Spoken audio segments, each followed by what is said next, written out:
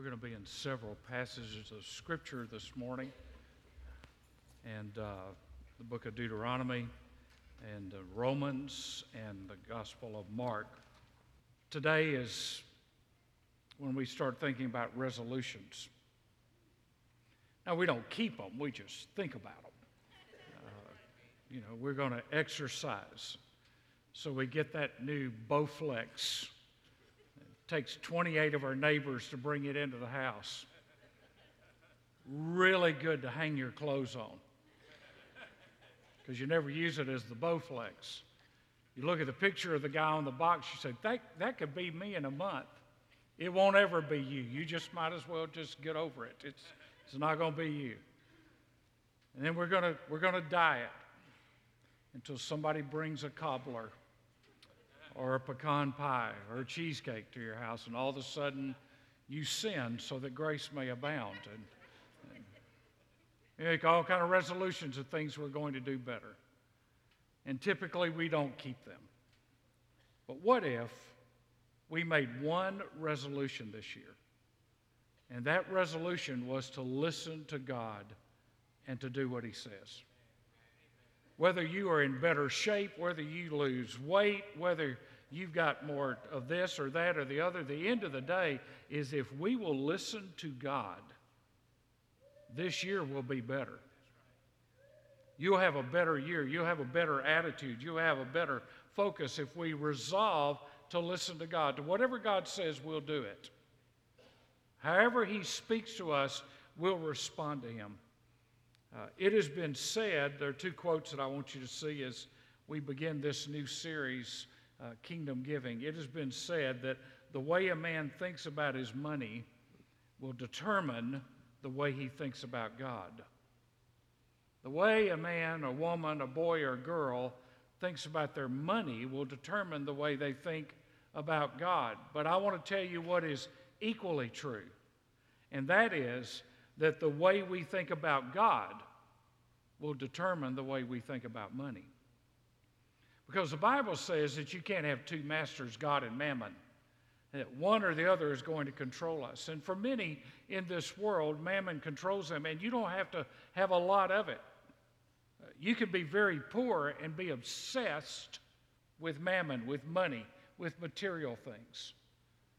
I don't know how many times I've gone to pump gas at a gas station and seen somebody in a broken down, beat up car that looks like it's ready for the junkyard go in and start counting out change to buy a lottery ticket, hoping that their life will change.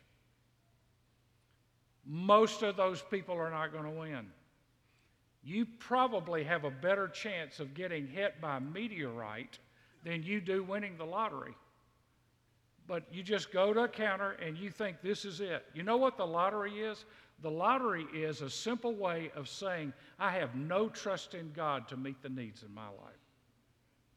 So I'm going to trust people that are gambling away their children's food, their children's education, their health, and their hope on a system that is rigged for the majority to lose.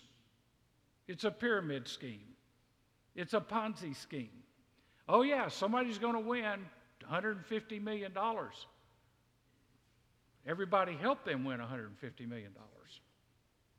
And so we buy these lies that we can get rich quick, we can get rich without working for it, and yet God set up a system that said the way you make money is you work.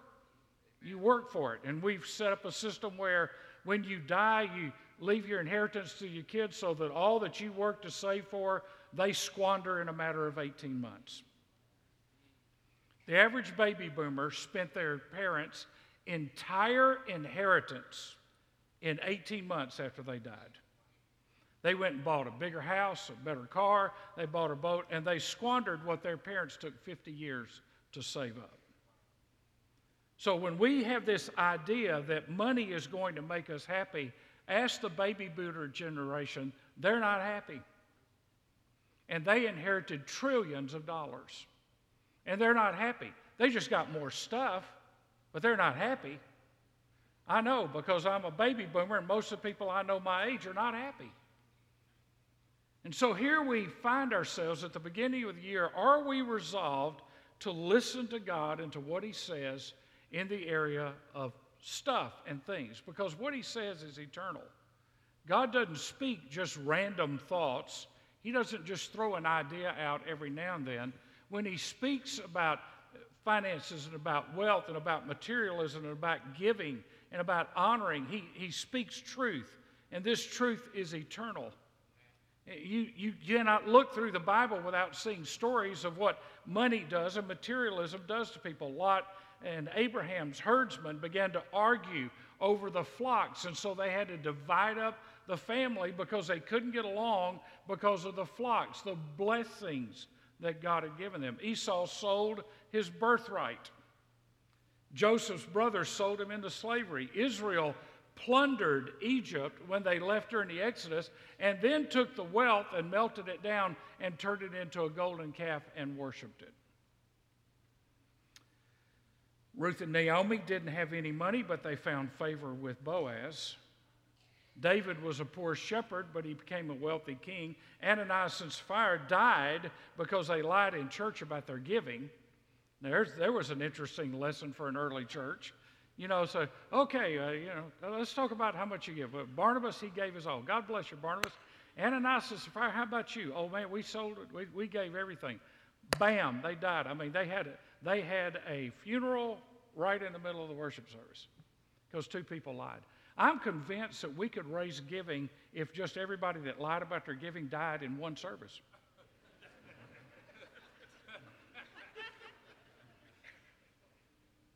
I mean, just think about it. If God struck down everybody in every church in America that lied about their giving, just imagine the difference in church attendance next week. But I guarantee you, people will be going, where's my wallet? Where's my wallet? Got to get my wallet. Get the checkbook. I got to go. God's serious about this. Hey, you know what? God is as serious about it right now in 2017 as he was with Ananias and Sapphira. You know why? Because lying is a denial of truth. It's a denial of faith. It's a denial of obedience to God and what he told us to do. And he said to the church, you better learn to trust me because tough days are coming.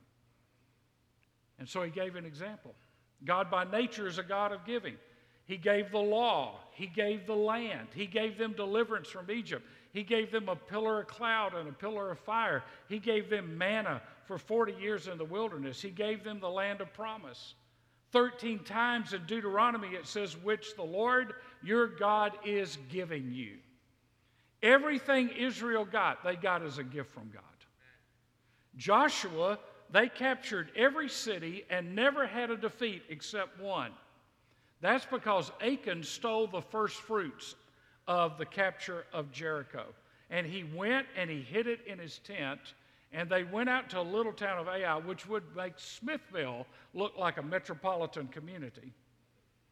And that little town defeated the nation of Israel because one man stole what God said belonged to God. God takes serious our giving. And that was the only defeat that they had. God gave them plans for the tabernacle, for the temple, for the feasts, for the festivals, for the sacrifices, for the offerings. God gave them provisions in the wilderness of food, and he gave them crops in the promised land. You'll never go anywhere in this world and see crops that are so abundant like you see in the nation of Israel today. All around them are nations that can't figure out how to grow weeds. But Israel can figure out how to grow grapefruits that look like the size of cantaloupes. Why? God prospered that land. God has blessed that land in a way like no other. He gave them those blessings. He gave them prophets to guide them into truth. He gave us Christ, salvation, the Holy Spirit to live within us. He gave us the church, a family of faith, where we gather together to worship him and to honor his name. The missionary effort of the church in the first century was all because of giving people. The expansion of the gospel, where it was taken to the known world in less than 2 generations, happened because people gave. God by nature is giving, so his people should be by nature giving. You see, the truth of God can't be negotiated or watered down. Now, here's what we do in America. In America, we have a saying, and I'm sure they have it in other places, that time is money. Time is money. But giving time is not the same as giving money. You see, you can't say, well, I serve so I don't have to give. Or I give so I don't have to serve. I'll pay somebody to do something at the church so I don't have to do it. You see, it's not like I teach so I don't have to give, or I give so I don't have to teach. It's not a silo. God has given us these truths in a context of understanding that giving is beyond the tithe and before the tithe. It happened 400 years before the tithe. So tithing and giving is not about keeping the law. It's about obedience. It's about obeying what God says about how we're to use money. Now, let me ask you something. The God who created the universe put every star in its place, every planet in its place, the sun at the right distance from the earth so that we can survive, whether Al Gore thinks we can or not. All the planets spinning, the earth tilted at the right angle, spinning around 365 days. All the things that are going on, God organized all of that. And we depend on every breath and the ability to stand up and lay down and gravity to work and life to function and nature to reproduce so that we can eat and air for us to breathe. All of that God put into existence, and we take it for granted and we use it every day, and then we come to money and say, I don't know if I can trust God with that. By the way, you're trusting God for your breath. Why can't you trust God with your resources? Because He gives the next breath. And so here we find ourselves asking a question, what is God asking for? That maybe the better way to ask that is, what are you asking for? Are you asking for answers to prayer? Are you asking for God's blessings? Are you asking for God to show Himself strong in your behalf and in your family? What are you asking God for? And so let me ask you to put yourself in a situation. If I'm going to God and I'm saying, God, I want you to answer my prayers. Here's my prayers. Here's my list. I want you to answer my prayers. God, I want you to meet our needs. God, I want you to take care of my health. God, I want you to watch over this, and I want you to give me wisdom. And then during the night, you slip into God's bedroom and you steal His wallet. Why should He do any of that? So He's a God of grace, but He's also a holy God, and He will not be mocked. So if I'm stealing from God, I shouldn't ask God for blessings. And so when we ask God to give us resources and when we ask God to give us blessings, then God says, well, you've already stolen some. How am I going to bless that? You see, God's not a beggar with a bucket on the side of the road saying, hey, could you loan me $1 today? God is a Savior on the side of the road with two outstretched hands with nail scars in them, and He's saying, what is it about this you don't understand? How could you pass me by? How could you not give? How could you not invest yourself? How could you not serve in light of all that I have done for you? Romans chapter 12 and verse 1 says, therefore I urge you, brethren, by the mercies of God, to present your bodies a living and holy sacrifice acceptable to God, which is your spiritual service of worship. And do not be conformed to this world, but be transformed by the renewing of your mind, so that you may prove what the will of God is, that which is good, acceptable, and perfect. You see, Romans 12 says God's not asking for my money. He's asking for me.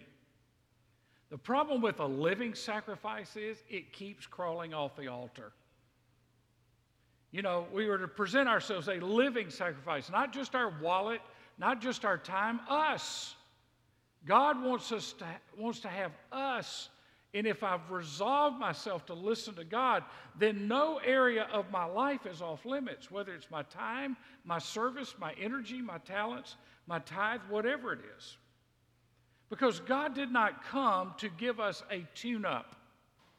He came to give us an overhaul. He didn't come to just patch us up and put retread tires on our already worn-out lives. He came to give us new life and to put us on a new road of faith and obedience and joy and love. God came not to just fix us, but to change us. So what does it mean to be fully surrendered to Christ? First of all, it is essential, not optional. If I want the blessings of God, if I want answers to my prayers, if I want to be all that God saved me to be, then it is essential and not optional that I am surrendered to Christ. Lord, I'm yours. What do you want? My yes is yes to you. Not a debate, not an argument, not a discussion, not a negotiation. It's just yes. Secondly, it's a process, but it shouldn't take forever. It's a process, but it shouldn't take forever. I mean, say, okay, I got to start somewhere, but you ought to get there sooner or later. Number three, God works in and through us, but we are to cooperate. We are to cooperate. God has put resources in our hands, talents in our hands, time in our hands, and those are put into our hands so that we can cooperate with God in how it's used in His plan for this world. Number four, we can't compartmentalize our lives. We cannot compartmentalize our lives, meaning you can't say, well, I read my Bible every day, but I don't give. I pray every day, but I don't give. I always say a blessing in a public restaurant, but I don't give. Or I give, but I don't have a quiet time. I give, but I never read my Bible. You can't compartmentalize your life. Our lives are not silos that sit side by side, never connected. It's one thing. Number five, what God says is always about relationships and community. What God says is always about relationships and community. Whether it was the nation of Israel or the church is called a body, it's called a building, it's called a bride, but it's also called a family. And when we give and when we serve, when we do what God has told us to do, when we give of ourselves to God, which is essential, not optional, then we are a part of making the family better, our relationships better, our community better. Number six, it is complete surrender to the will of God, not multiple choice. And number seven, there's no area that should be off limits. There's no area that should be off limits. There shouldn't be anything in our lives where we say, God, don't talk to me about that. Don't leave that alone. Don't talk to me about that. That's my business. That's between me and myself. You just kind of stay out of that. You see, the word Lord is used 432 times in the Bible. The word Savior is used about 34 times in the Bible. He is Lord first and foremost. Rarely in the Bible, I think once or twice in the Bible, do you see Savior and Lord. It's always Lord and Savior. You see, from the Bible's perspective, He cannot be your Savior if He is not your Lord. He didn't come just to get you out of hell and into heaven. He came to take over. And so if He is Lord, that means He's boss. That means He's in charge. I'm going to use Ken as an illustration here for a minute. When Ken was in the military and he was a captain in the Marines, he gave an order to anybody under him, and it wasn't like, I don't know, you know what? I don't like Captain Bevel that much. I like the last captain I served under. I just don't think I'm going to do that. Man, yes, sir. I mean, it's pop and yes, sir, and go do it. You know what? He's got a harder job today because he works with volunteers who just shrug their shoulders, go, I don't know. I may show up, I may not. Why is the army of the Lord less disciplined than the Marines? We're in a spiritual battle for the souls of men. Why is the army of the Lord less disciplined than the Marines? We ought to be the most disciplined fighting unit in the world because we're in a battle against the world, the flesh, and the devil. But if he's not Lord, then I just say, well, you know what? I know you asked me to do that. And by the way, I like you, but I'm not going to do what you asked me to do. And don't you come talk to me when I don't do it, because I'm just not going to do it, and you leave me alone, or I won't do it again. And sometimes we do the Lord that way. We're selective in our obedience, but we want him to be unlimited in his giving of himself. So I want you to turn to Mark chapter 14, second book in the New Testament, Matthew's Gospel, then Mark. One of the most powerful messages I ever heard on these verses was by Bob Bakke at Refresh a year ago about Mary and the alabaster jar, Mark 14. And I want you to remember the context of this. Jesus is on his way to the cross. Mary is going to pour out all she has. She's going to pour out the best that she has. She's going to pour out her future, and she's going to pour out probably her dowry. So this is it. Everything, she's emptied the bank. This is where all of her stuff is in this alabaster jar. So verse 3, while he was in Bethany, the home of Simon the leper, and reclining at the table, there came a woman with an alabaster vial of very costly perfume of pure nard. And she broke the vial and poured it over his head. But some were indignantly remarking to one another, why has this perfume been wasted? For this perfume might have been sold for over 300 denarii and the money given to the poor. And they were scolding her. But Jesus said, let her alone. Why do you bother her? She has done a good deed to me. Now we know on this side of the cross that she was anointing Christ for his crucifixion and for his burial. They didn't know it, but she knew it. And she gave him her best. One author writes, an alabaster jar, we all have one.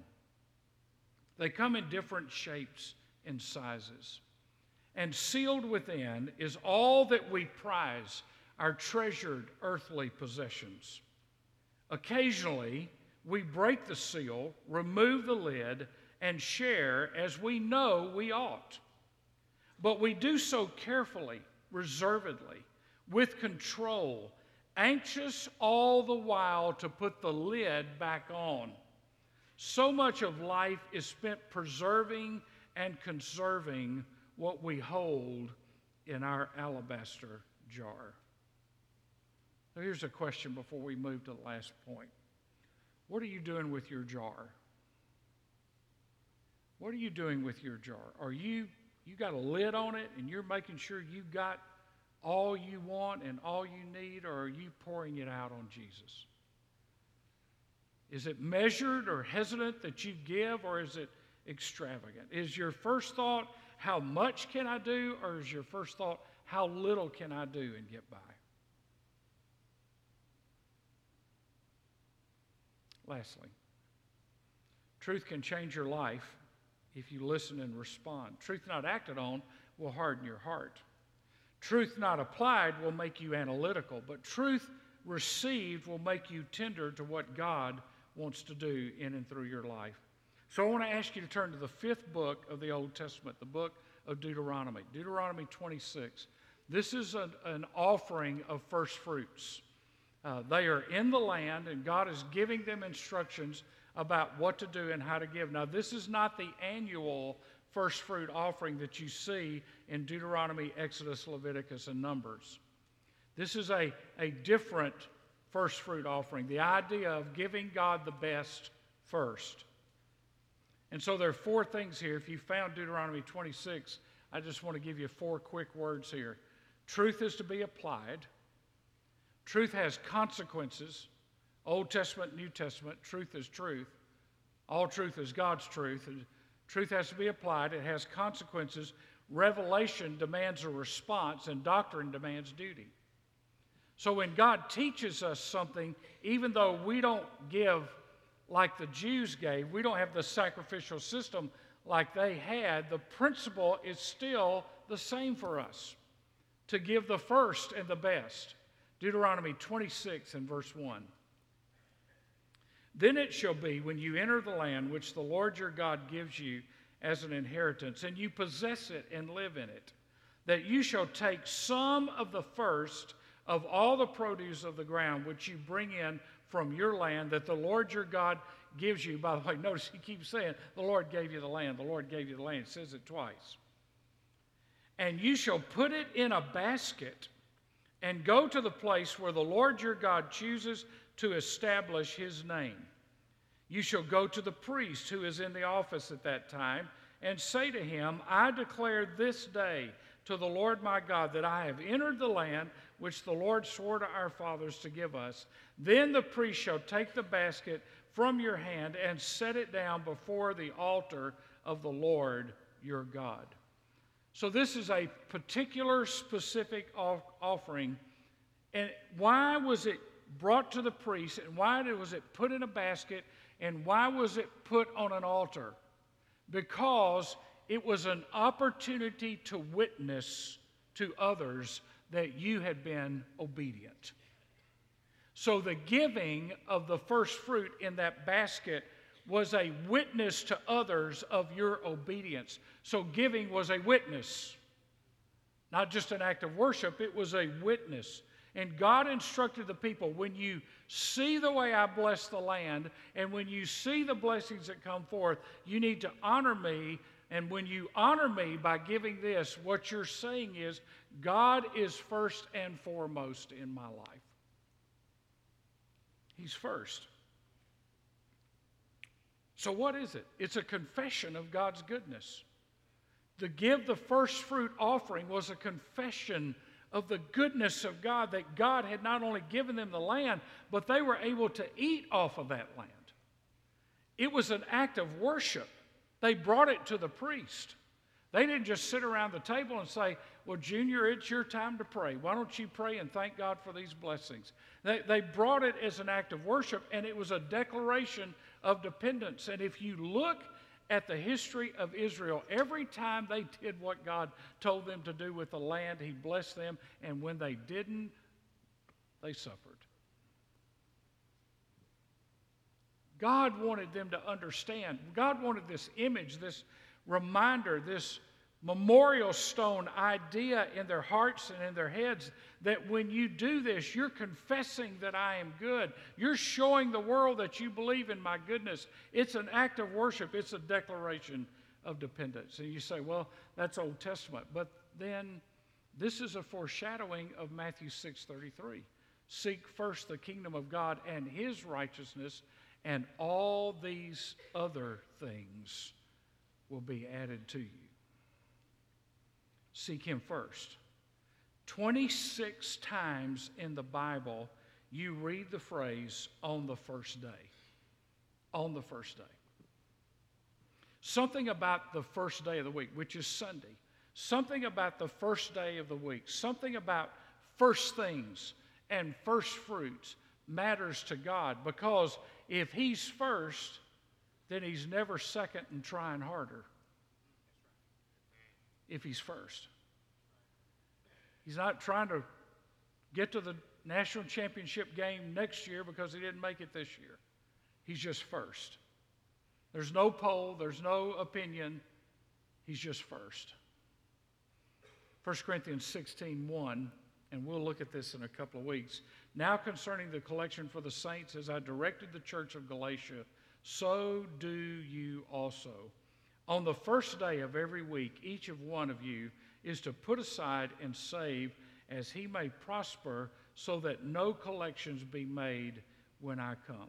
So, first thing about that offering in 1 Corinthians 16, it was a collection for the Jerusalem church, which was very poor and in the middle of a famine. So the collection was others-centered. Others-centered. And not only was it others-centered, it was a sign of unity, because he had said, I told the church at Galatia to do this, and I'm telling you to do the same thing. So it was a sign of unity that we are in this together. Now, when you read Paul's letters, and you see him talk about giving and offerings and sacrifices, he uses 9 different Greek words in the context of giving. Some of them relate to grace, some of them relate to freedom, some of them relate to fellowship. But Paul would have known this Jewish saying. And with this, we'll close. How can a man show that he is a good man except by being generous? How can a man show that he is a good man except by being generous? I try to always keep some cash in my pocket. I try to never, now I know there's a whole generation behind me, they never carry cash. They just use a debit card, which somebody out there is trying to steal the number off of right now. But I always try to carry cash with me. And one of the things I do every time I'm out and every time I'm around, one of the prayers I just whisper to God is, God, is there anybody I need to bless today? Is there anybody I need to do anything for today? Is there anybody I need to do something for today? It'll change the way you look at people. It'll change the way you look at money. Now, you know my favorite place to eat is Pancake Pantry. There'll be one right inside the gates of glory. Truth of the matter is, I could enjoy Christmas if I never got anything, because I've already gotten more than I deserve. But what brings joy to Christmas is giving. And what will bring you joy in the next year is learning that it's more blessed to give than it is to receive. It's not about the amount. It's about the heart. It's never about the amount. It's about the heart. Let's pray together. I want to ask you, with your heads bowed and your eyes closed, as you move into this new year, what is it that needs to change? What is it that needs to be adjusted in your serving, in your time, with your talents, with your giving, your study of the Bible, your prayer time? What is it that needs to be adjusted? What is it that needs to change? And every one of us have an opportunity in this next 60 seconds to make a decision, to resolve to listen to God, to be resolved to listen to God. Lord, this year, I'm going to get up every day and say, Lord, I'm listening. Tell me what you want me to do. Lord, I'm listening. Tell me how you want me to act. Lord, I'm listening. Tell me what you want me to give. Lord, I'm listening. Tell me how I can serve. Lord, I'm listening. Tell me. And I'm resolved to listen to you and to do what you tell me to do.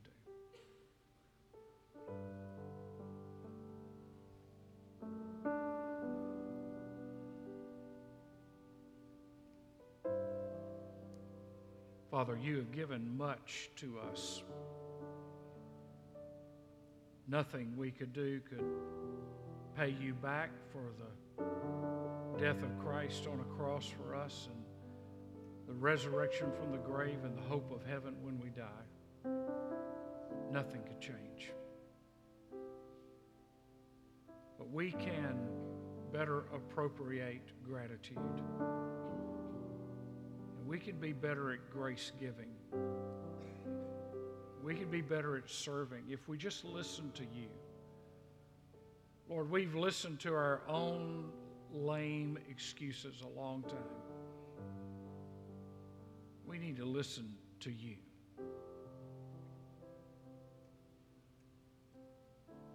Father, speak to our hearts so that our giving is a witness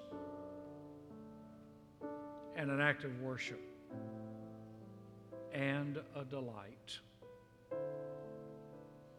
We pray it in Jesus' name.